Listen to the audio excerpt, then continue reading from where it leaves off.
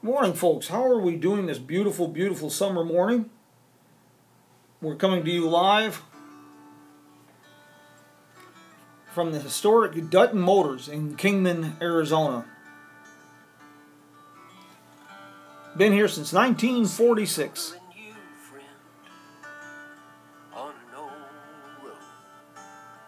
Take a two-lane trip of memories into mysteries unknown. Come along for the ride. Jim Hinckley's America. Jim Hinckley's America. Sure glad you could join us today, folks. We got a few things we're going to do different today.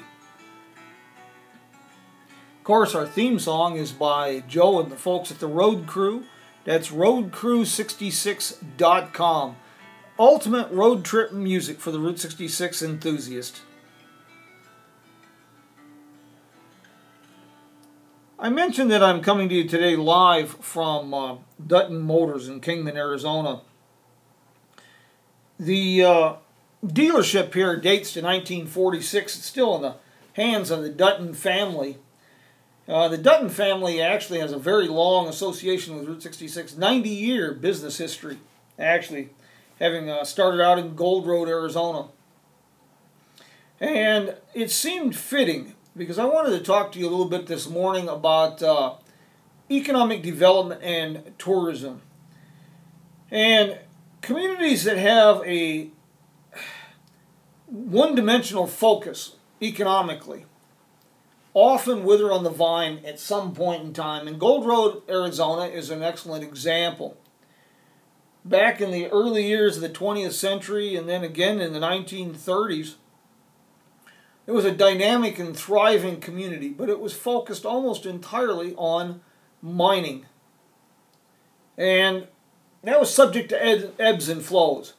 There has to be a multi-dimensional economic approach. This is going to be the first in a series of programs where we talk about the importance of economic development and tourism being linked in a hand-in-glove fashion. In coming episodes, we're going to have some great guests where we sit down and talk about this.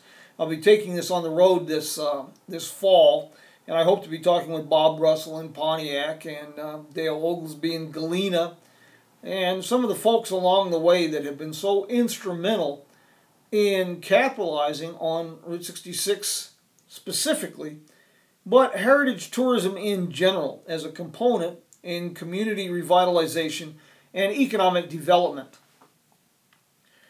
Here in Kingman, we're one of the communities that and this is not done to throw anyone under the bus, cast aspersions, but you have to address issues if you're going to fix them. The first thing to do is admit that there are problems, there are issues. And a community like Kingman, it's really surprising on multiple fronts why Kingman has not progressed more as a destination for visitors and for tourists. I don't say this because I happen to call Kingman home or call Kingman my adopted hometown, but Kingman unequivocally, in my opinion, for what that's worth, has the greatest undeveloped tourism potential of any community in the Southwest or on Route 66. It's really phenomenal. Just a partial list of assets that we have. We have the world's only electric automobile museum. We're located at the center of the longest remaining uninterrupted segment of Route 66. And to be honest, I think it's one of the most beautiful segments of Route 66. I joke with tour groups and people often that when you go up through Oatman and Gold Road, Cool Springs, up over Sitgreaves Pass in the Black Mountains, Stevie Wonder would have trouble taking a bad photograph. We have some extensive World War II history. We have the Kingman Army Airfield here during the war, one of the largest bases of its kind. 15 miles south of Kingman on a paved road, you have Wallapai Mountain Park. This is a pine-covered oasis in the desert, if you will, Wallapai Mountain Lodge. Miles and miles of hiking trails.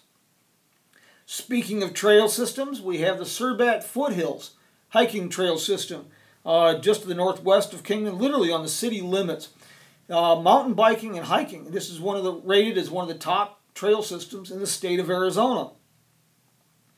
We have Camp Beale Springs.